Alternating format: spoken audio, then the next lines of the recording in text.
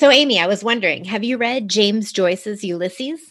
Yes, or rather, I guess I should say I tried because it was a pretty difficult go, and I don't think I fully understood half of it. But have you read it, Kim? I did. I read it in grad school, and I'm so glad I read it and discussed it with a class and a professor because it really helped me make sense of it all. And if I remember correctly, it actually took a whole semester to read it too, but absolutely worth it. But our listeners might be wondering right now why we're even talking about James Joyce, because he's not exactly lost, nor is he a lady. True, but this week's Lost Ladies of Lit author is, and one of her novels, Molly Bond, happens to be mentioned in chapter 18 of Ulysses. More on that later. That's right. Margaret Wolfe Hungerford was a 19th century Irish novelist who specialized in Victorian-era romance novels. In fact, she wrote at least 57 known works, and possibly there were more that she wrote anonymously. We should note that Wolfe Hungerford, also known by her nom de plume, the Duchess, wasn't exactly celebrated for great character development or depth, but we will say her books are very fun to read. They are filled with humor and really quippy banter. And isn't that kind of what we want sometimes, some escapist fare, especially these days? Yeah, and her books are real page turners, which is why she was an incredibly popular novelist in her day. Thus, as we mentioned, her novel being name dropped in Ulysses, one of the most critically acclaimed books of all time. But we're guessing that most people probably breeze right past that reference to Molly Bond in Ulysses. So we were curious to learn more about the Duchess and exactly what made her novels, including Molly Bond, so insanely popular with Victorians. We brought on a special guest for this week's episode who is going to help us dig into all that. And bonus, she's of Irish descent, so it's only fitting that with St. Paddy's Day right around the corner, she jumps in on this discussion of an Irish lost lady. So, Amy, let's raid the stacks and get started.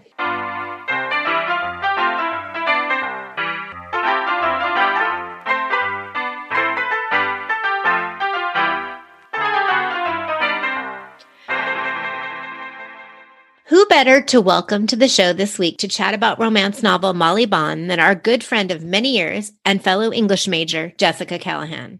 She is Vice President of Development at Crown Media Family Networks, home to Hallmark Channel, Hallmark Movies and Mysteries, Hallmark Drama, and the on-demand streaming video service Hallmark Movies Now. During her time at Crown Media, Jessica has directed the development of over 20 movies of the week. Prior to her time at the network, she spent a decade at Hallmark Hall of Fame Productions producing movies of the week for CBS and ABC. And before transitioning into television in 2006, she was an editor of romance and mystery novels at Penguin Group in New York City. Welcome, Jessica. Hi. Thanks for having me, guys. Okay, so thank God we've all had the Hallmark Channel to get us through this pandemic. I know it's only March, but is it safe to assume you're already hard at work on Christmas movies for this coming year? Yeah, we had a very small respite in January, but honestly, it's never not Christmas at Hallmark. It's always Christmas, but we're here for your romantic needs all year long. Is it ever hard to have it be Christmas all year long? Yeah, it's exhausting because you just have to sort of keep yourself in that spirit on some level. And we make so many of them that it's very hard to figure out a new way to bake cookies or a new way to make a snowman or a new way to get your characters into these very sort of traditional norms that we all know, but also to keep them feeling fresh and to make them feel organic within the story. So I've made anywhere between 8 to 6 in a year, just Christmas alone. That's not including the out of holiday franchises. But yeah, it's rough. And in fact, once you just get done with it to kind of start thinking about Christmas the next year and keep it going, it's a little too much sometimes. And then you actually have Christmas in your own life to celebrate. Yeah, well, and that's like the craziest part because we get done with making the movies in October, like October, beginning of November. So by the time we're coming out of it and we're thinking about spring movies, Christmas is actually all around. The stores are decorated. The carols are on. People are asking what you want for Christmas and all that. So it is funny. And it does happen sort of every year in the same way. So it's fun and yet really kind of weird at the same time. Okay, so lucky for you with all this Christmas overload, we are switching gears. Next week is St. Patrick's Day. And since your last name is Callahan, we knew that we had to bring in the Irish girl for this episode. I'm just wondering, how strongly do you identify with your Irish roots? Do you bust out the soda bread and corned beef next week? Oh, yeah. Yeah. My mom is half Irish. Her father was Irish descent. My dad is half, because his mother was half and his father was half. And so there's definitely this pervasive Irish Americanness to both sides of my family. And we actually would celebrate St. Patrick's Day like an Easter or a Thanksgiving growing up. It was a very big part of my childhood memories. We would, not only eat the corned beef and cabbage and wear the green and all that, but my mom used to buy me a corsage back in the day. And it would be a green carnation with like the white ribbons around it. And she would pin it to my coat. And so, everybody knew all day long that I was a little Irish girl running around. So I have really very ingrained memories of that. And my grandfather used to say that the worst thing an Irish person could do was to forget where they came from. So just sort of knowing Irish history and knowing the history of Irish Americans in this country was sort of ingrained in me very early. And so there's always sort of a bit of a lens through which I look at American history, and it's definitely through my Irish heritage. So yeah, bigosh bagora, I totally am. So given all that, have you read many classic works from Irish women authors? And had you already heard of Margaret Wolfe Hungerford before this? I hadn't heard of her before this. So I was pleasantly surprised, because when you talk about Irish classic literature, you think of Yeats, you think of Oscar Wilde, you think of James Joyce, there's names that sort of just pop to your head. And not one of them are female until you get to the 20th century. And then you finally get to Edna O'Brien, or even Iris Murdoch, who I don't necessarily think of as an Irish writer because she didn't really grow up there. She was more of an English writer, but this was the first time I'd ever heard of this woman. And she was a romance novelist. So to me, I was like, ooh, who's this lady? And I want to know her. So I was pleasantly surprised. So thank you for introducing me to her. Of course. Let's start off by finding out a little bit more about Margaret Wolfe Hungerford, also known as the Duchess. I mean, how much do we love her pen name? That's awesome.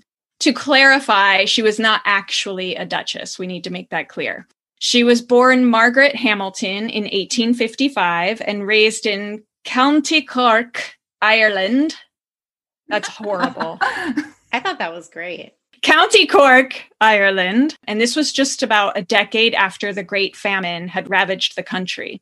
Even at an early age, Margaret showed a lot of writing talent, and she won some school writing competitions.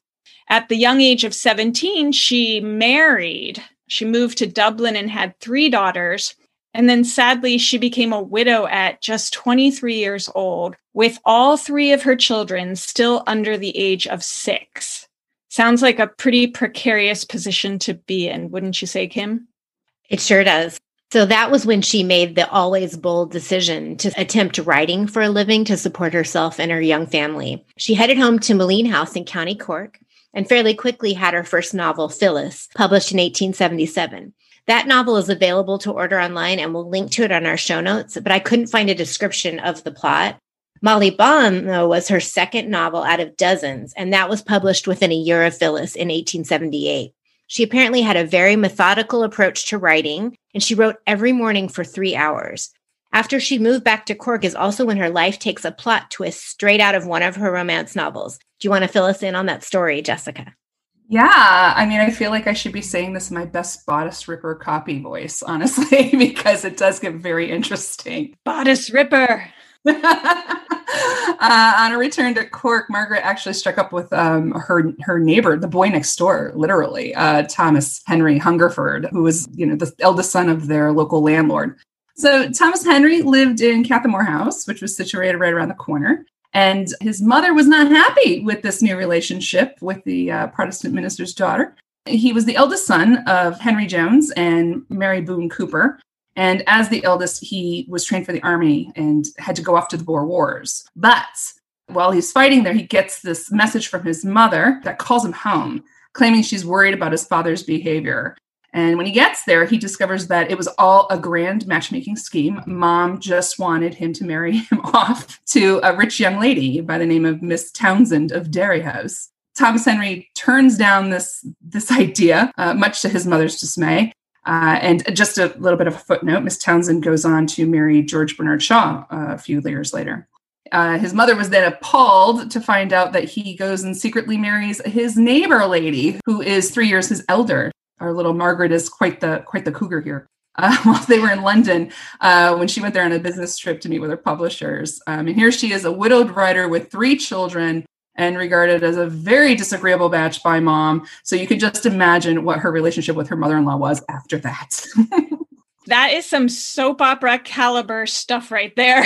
And you're right. Apparently, the mother-in-law never really did make peace with Hungerford. She sounds like she was a real harridan and made her life hell. But another interesting fact about the Duchess, she is credited with being the first person to pen the phrase, "Beauty is in the eye of the beholder." It's actually a line that she wrote in Molly Bawn. Right. And before I knew this, if I had to guess, I would have said it had to have come from Shakespeare, right? And he actually did write something similar. It's in Love's Labour's Lost, and I'll read it to you. "Beauty is bought by judgment of the eye, not uttered by base sale of chapman's tongue." I think we all like Margaret's better. It's just simpler, pithier, right? But that said, she did seem to be a really big fan of Shakespeare's, and you can see a lot of his influence in her work, I think, including in Molly Bawn. Sadly, the Duchess died of typhoid at the age of 42. But it's pretty amazing when you realize how many novels she managed to write in a fairly short period of time, which I think is a great segue into our discussion about her most famous novel, Molly Bawn. Jessica, before we get too deep into it, do you want to give our listeners a quick spoiler-free overview of the plot? Sure. Eleanor Mazzarini was orphaned as a child and raised by her much older half-brother John, who gave her the nickname Molly Bawn. And Bawn means fair, according to our Molly. And since she was a fair-haired, sweet child, the nickname stuck. At the open of the story, Molly is 19 and longing for adventure when a dashing cavalry officer arrives. A young friend of John comes to visit. Ted Castle Luttrell is instantly smitten with our Molly, and the novel follows the adventure of this young couple as Molly is called to her estranged yet ailing grandfather's estate for a house party filled with grandfather's scheming heirs. Let's just say hijinks, drama, and romance ensues. House parties. Woo! House party! There's always hijinks at the house parties, man. Always. So you'll be interested maybe to hear that Molly Bawn is also the name of a traditional Irish folk song, and we'll be playing it for you at the end of the episode because Molly references it in the book. So we mentioned that Hungerford's novels were Victorian, and her plots and love scenes certainly stayed mostly to Victorian social mores and especially expectations of women. There's a lot of flirty dialogue, but the love scenes are quite chaste. Apparently, she's very skillfully captured that tone of fashionable society of the time, which is one of the reasons that people really liked her books. And if I may be so bold to say, Jessica, I think the first third of this book especially had some quintessential Hallmark movie moments. Would you agree? Yes, romance genre tropes are eternal, it seems. As Kim just said, there's a lot of flirty will they, won't they banter. The baking scene, of course, with the flower throwing, nothing like a good flower throwing to get people to gaze longingly into each other's eyes and wipe something from a cheek. The strawberry picking scene could have been right out of one of our Summer Nights movies. And then, of course, Letty showing up when Ted, corners Molly in the schoolhouse, and we call that the Act 6 interrupted kiss. So there's a lot of things in there that I felt were right at home and still in the pocket for what we do in the romance world. If we had the Hallmark bingo game or the Hallmark drinking game that you see going around, going viral on the internet, we could definitely have put it to work for this novel as well. Yeah, I think you would have had a couple of shots. That's for sure. We should have done that. Jess, would you like to read us one of your favorite excerpts from Molly Bawn, just to give our listeners a feel for what it sounds like? Yeah, sure. I picked the one that starts out chapter 5, and I think this kind of goes back to what you guys were saying about sort of Shakespearean influences and these sort of romantic notions. So I'll just start. It's 4 o'clock and a hush, a great stillness born of oppressive heat is over the land. Again, the sun is smiting with hot wrath the unoffending earth. The flowers nod drowsily or lie half dead of languor, their gay leaves touching the ground. The sky was blue as a summer sea. The depths were cloudless overhead. The air was calm as it could be. There was no sight or sound of dread, quotes Luttrell dreamily as he strays idly along the golden path through scented shrubs and all the many-hued children of light and dew. His reverie is lengthened, yet not diffuse. One little word explains it all. It seems to him that the word is everywhere. The birds sing it. The wind whistles it as it rushes faintly past. The innumerable voices of the summer cry ceaselessly for Molly. Mr. Luttrell, cries someone, look up. And he does look up. Above him on the balcony stands Molly, a thing of beauty, fairer than any flower that grows beneath. Her eyes, like twin stars, are gleaming, deepening. Her happy lips are parted. The hair, drawn loosely back, shines like threads of living gold. Every feature is awake and full of life. Every movement of her sweet body, clad in its white gown, proclaims a very joyousness of living.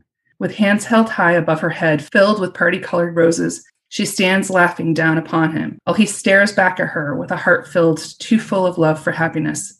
With a slight momentary closing of her lids, she opens her hands and flings the scented shower onto his uplifted face. Take your punishment, she whispers saucily, bending over him, and learn your lesson. Don't look at me another time.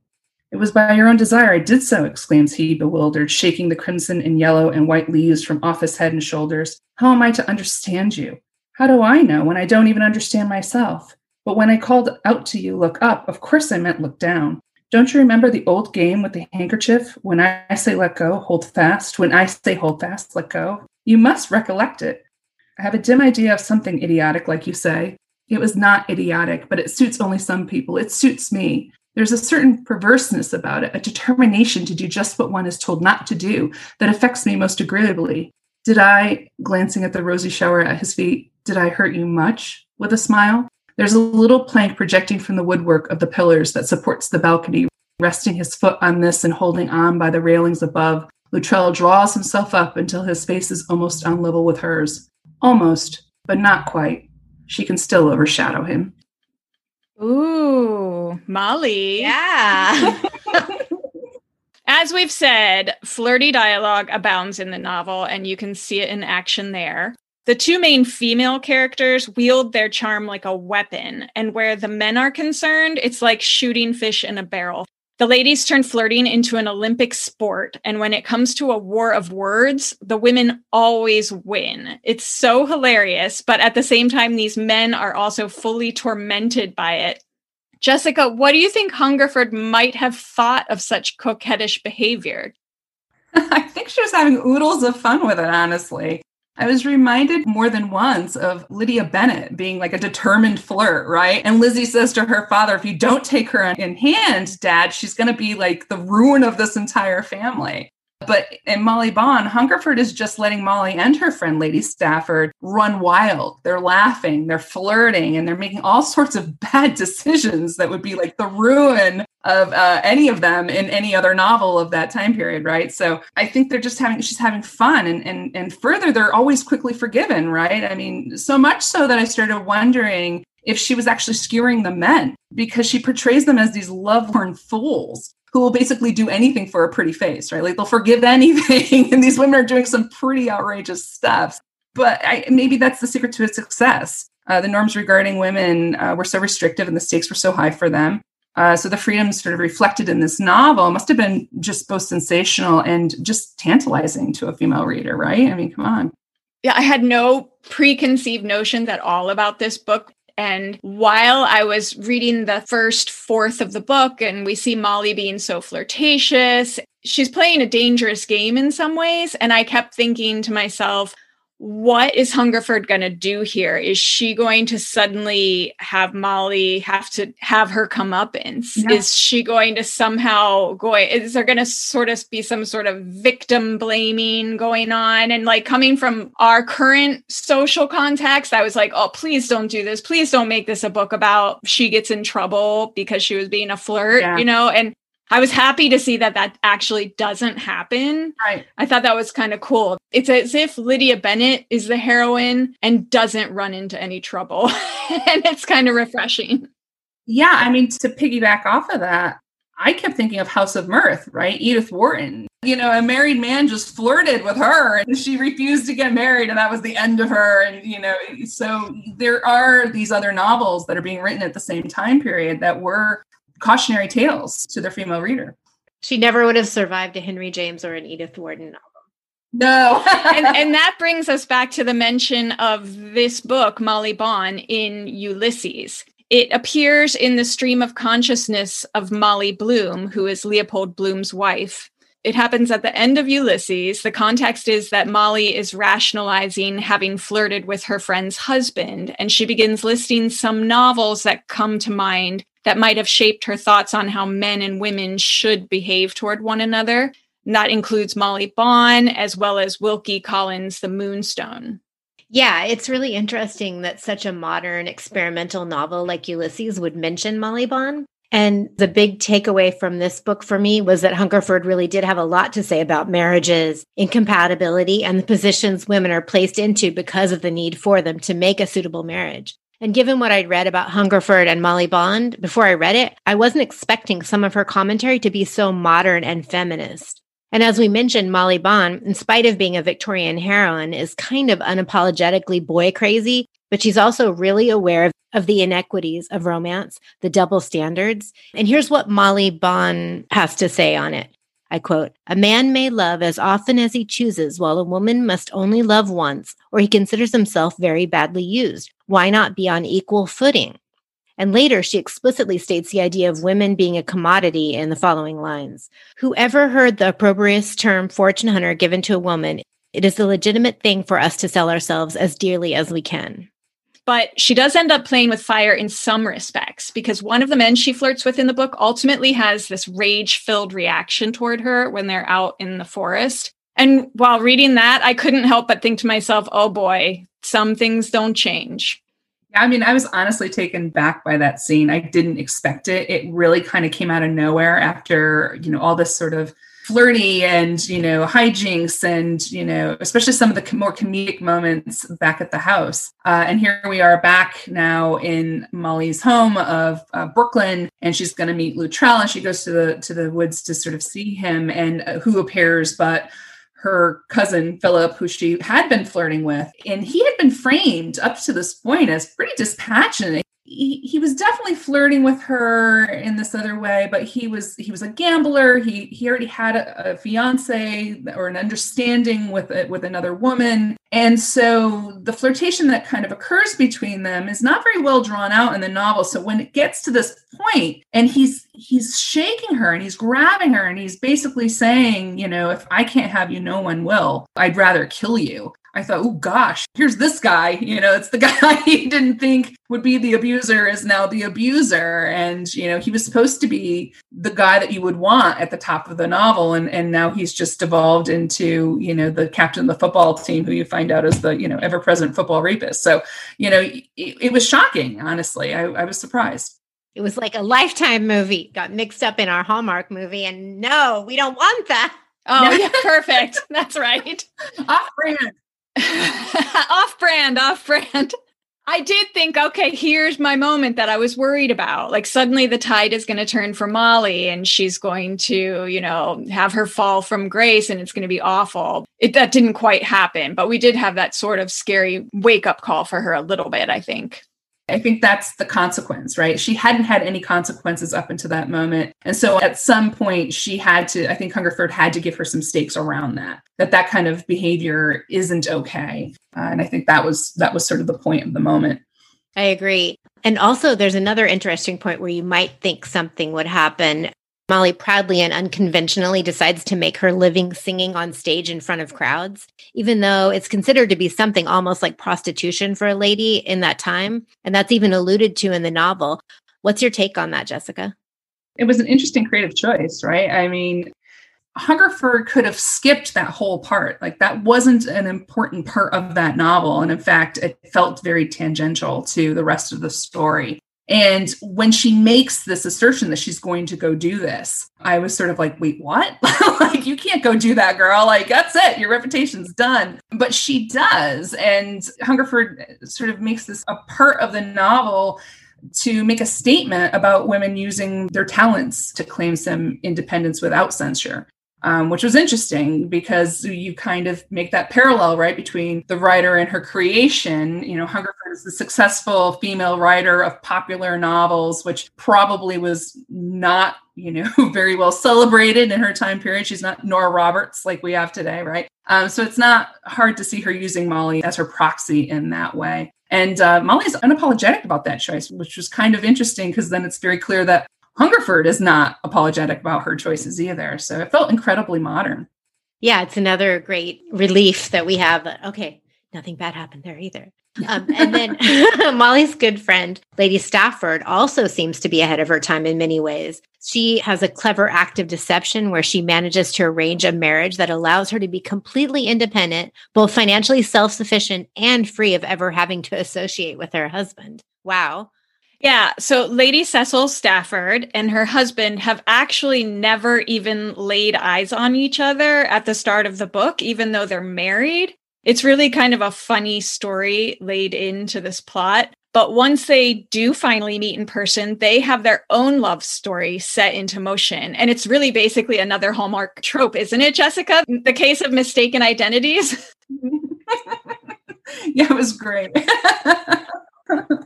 And can we also discuss the character of Plantagenet Potts, which is an awesome name, really quickly? He is a peripheral character, not too vital to the plot, but he brought in some extra comic relief. And I couldn't help but laugh at some of the stunts he pulls to stave off boredom during the house party. Yeah, you probably hit upon my two favorite characters, actually, which is Lady Stafford and Plantagenet Potts. I could have read an entire, novel just on the adventures of Lady Cecil and Mr. Potts, honestly. The scene in the library when he lights the gunpowder on fire and it sort of blows up and they hide behind the curtain in the alcove and they're sort of standing there as statues when, Sir Penethy opens up the curtain. And Penethy and Ted are so upset because Potts has his arms around the ladies as he's trying to hold them in place on the statuary. It was just comical. I mean, it had me in stitches, and I think I need a sequel, actually. In my head, I was envisioning James Corden playing the role of Plantagenet Potts. Like, how perfect would he be? Oh, totally. Oh, they kept making a point of his red hair. Yeah, if you're a ginger, like, trigger warning a little bit. So though the novel is set in the late 1800s, there's a lot about the book, particularly the middle third, which is basically the months-long house party at the Amherst estate, that reminded me a lot of a Jane Austen book, complete with the requisite ball. But Jessica, I was wondering if there were parts of the book where you thought, okay, I can see some Irish coming through here. Yeah, probably the way she handled her ensemble scenes with the multiple characters. Lots of writers can go in close and do that intimate character work, but it's harder to handle dialogue amongst three or more characters within a scene. And she often found her stride in those moments. And when I think of Irish writers like Oscar Wilde or Frank McCourt or Maeve Binchy, there's that ear for dialogue that they have. It's a quick-wittedness. It's a sense of the absurd that gives their scenes fun and energy. And it doesn't really move the plot forward, but it really gives you a sense of those characters. And she definitely had that. So I think that's probably where I saw it the most, was in those moments. That's a great point. I love that perspective. So Jessica, what's your overall verdict on Molly Bond, to put you in the hot seat? What did you like most about it? What did you think about it overall? I think the critics are right. I loved her way with characters, but I also loved her feminist takes, right? As light and fluffy and sometimes even as melodramatic and soapy as it got. Every once in a while, she'd make these piercing social commentaries. Marrying your cousin is weird. Yeah, it is. I met you last week. I don't want to marry you yet, Ted. Tell him, girl, I'm too young for this. I need to live, So I think that was probably my favorite piece of it, was just every once in a while, she'd be like, yes, you will. No, I won't. Yes, you will. No, you won't. I'm a feminist and I'm not going to take this anymore. You're just like, where'd that come from? Yeah, you're right. That was great. One of my favorite parts was when you mentioned the Plantagenet gunpowder fiasco, where they had to hide behind the curtains and pretend to be statues so not to be caught. Whenever she would have those moments in the book, she would sort of cap off the scene by writing tableau. And it was basically the equivalent of going, and scene. And it made me laugh every single time because I've just never seen it done in a book that way. But it also reminded me that this book was made into a silent film in Britain in 1916. And putting you on the spot again, Jessica, as, you know, a Hollywood type, if you found a pitch for Molly Bond in the slush pile, would you consider it worthy of a film adaptation today? Probably not. It's a little too episodic. And the way the characters tended to get in their own way versus having to overcome an external obstacle would make it probably very difficult for a modern viewer to watch. But, you know, like I said, maybe if it's the modern adventures of Lady Stafford and Plantagenet Potts, we can talk, you know. I think with a little reshaping, right? They could get there. I think that's an incredibly valid and astute critique. I would expect nothing less from Jessica. Right, yeah. It's still a fun read, though. It absolutely is. Completely worthwhile of a read. And I love the idea of taking the subplot and turning it into the mini series or the movie. I think that would be great. When I was reading it, it kind of kept bringing back my own career choices, because before being at Hallmark, I was at Penguin and I was doing romance novels and mystery novels. And I also was doing classic literature. I did the Signet Classic line. And so, you know, I have this broad understanding of the canon of classic literature canon, but I also understand genre writing. And so I know the difference between those two writing styles. And what I thought was really interesting about this novel was she was drawing from these different disciplines and these different well-known writing styles while sort of sewing it into this genre. And it was fun for me because I thought, oh, well, here's Shakespeare, and oh, here's Edith Wharton, and here's this writer and that writer, and oh, here's this trope, you know, the interrupted kiss, you know, and it just sort of all fell together. And I thought, wow, this is really interesting. And then she'd have, on one point, she said, you know, improvise. And I'm like, this is like somebody, you know, writing ad lib in a screenplay, you know, actors ad lib, you know. So it was this sort of hodgepodge. It didn't really stick to one thing or another. And she was just throwing it all in. And she just had this expectation of her reader to go along on that ride. And you do. And that was the crazy part. It was always just slightly unexpected, which I enjoyed. Jessica, we can't thank you enough for coming on to talk about Molly Bond. This was the most fun I've had in at least 2 or 3 weeks. Well, I missed you guys, and thanks for having me on. And happy St. Patrick's Day, Solancha. We loved having you. Thank you, ladies. So what did we learn from today's episode, Amy? Well, we learned that if something's referenced in Ulysses, it's worth checking out. Yeah, and luckily Molly Bond doesn't require assistance from a grad school professor to understand it. We also learned that if flirting was an Olympic sport, Molly Bond would have clinched the gold. For sure. She was a pro. And finally, we learned that an unabashedly romantic novel can also be feminist at the same time. It sure can. So that's all for today's episode. And as promised, we'll go ahead and play you out with a version of the Irish folk song, Molly Bond. We hope you check out Hungerford's delightful romance novel and let us know what you think. And don't forget to let us know what you think of this podcast as well by leaving us a rating and review. It really helps. Until next week, may the road rise to meet you. Bye, everybody. Oh, Molly Bond, why leave me pining, all lonely waiting here for you, while the stars above are brightly shining.